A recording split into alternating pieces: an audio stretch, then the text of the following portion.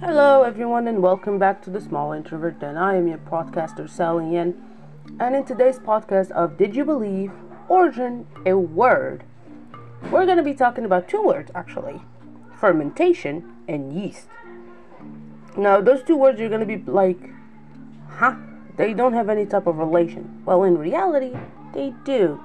As you see, in late 14th century, in trace from Old French fermenter, which is introduced in the 13th century, and directly from the Latin word fermentare, or to leaven, art cause to rise or ferment, or from fermenturum, substance causing fermentation, leaven, drink, and made from fermented barley, perhaps contacted from fevereturunum, which is from the root of fevere, to boil or to seed, but also from the Pi root of breu, which is bread.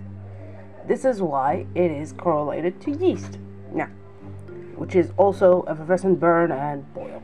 Now, the translative use began from the 1670s, figurative use from the 1650s. So, yeah, that's what it is about fermentation. Now, for the origin of the yeast, it has a very interesting Germanic proto-root. Let's begin. It's actually older. The word yeast is about 10 centuries older than the word fermentation. Now, it comes from the word geistes, which means guest or stranger, and from the Old English goist or geest. Proto-Germanic Yarsania, or I hope. Oh Jesus, hold on. It's written in runic. I know how to read runic, so Yaisti or Yoistus, I think.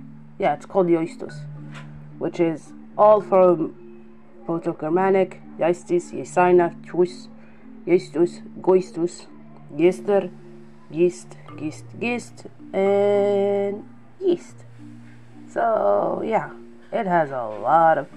But here's the thing, it all has two definitions, a guest or to ferment. Now, so next time if I have anyone, I will literally call them khmira, which is actually the word in Arabic which comes from khamar, which comes from khamr.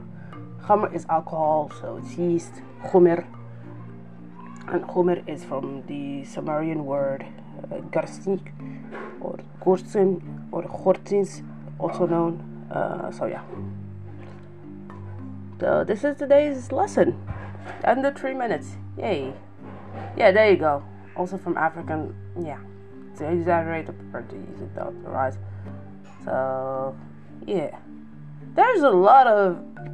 It's funny enough because there is the word guest that has the same origin as yeast. But the next time, if you have a guest that is a little bit prolonging their stay, you should call them a yeast. I really condone that. But other than this, I'll see you tomorrow. Well, I'll see you on Wednesday for this story, and on Thursday for Web Reacts. Unfortunately, I'm so sorry for yesterday's podcast because I have a wisdom tooth. I have to deal with it this week. So yeah, I'll keep y'all posted.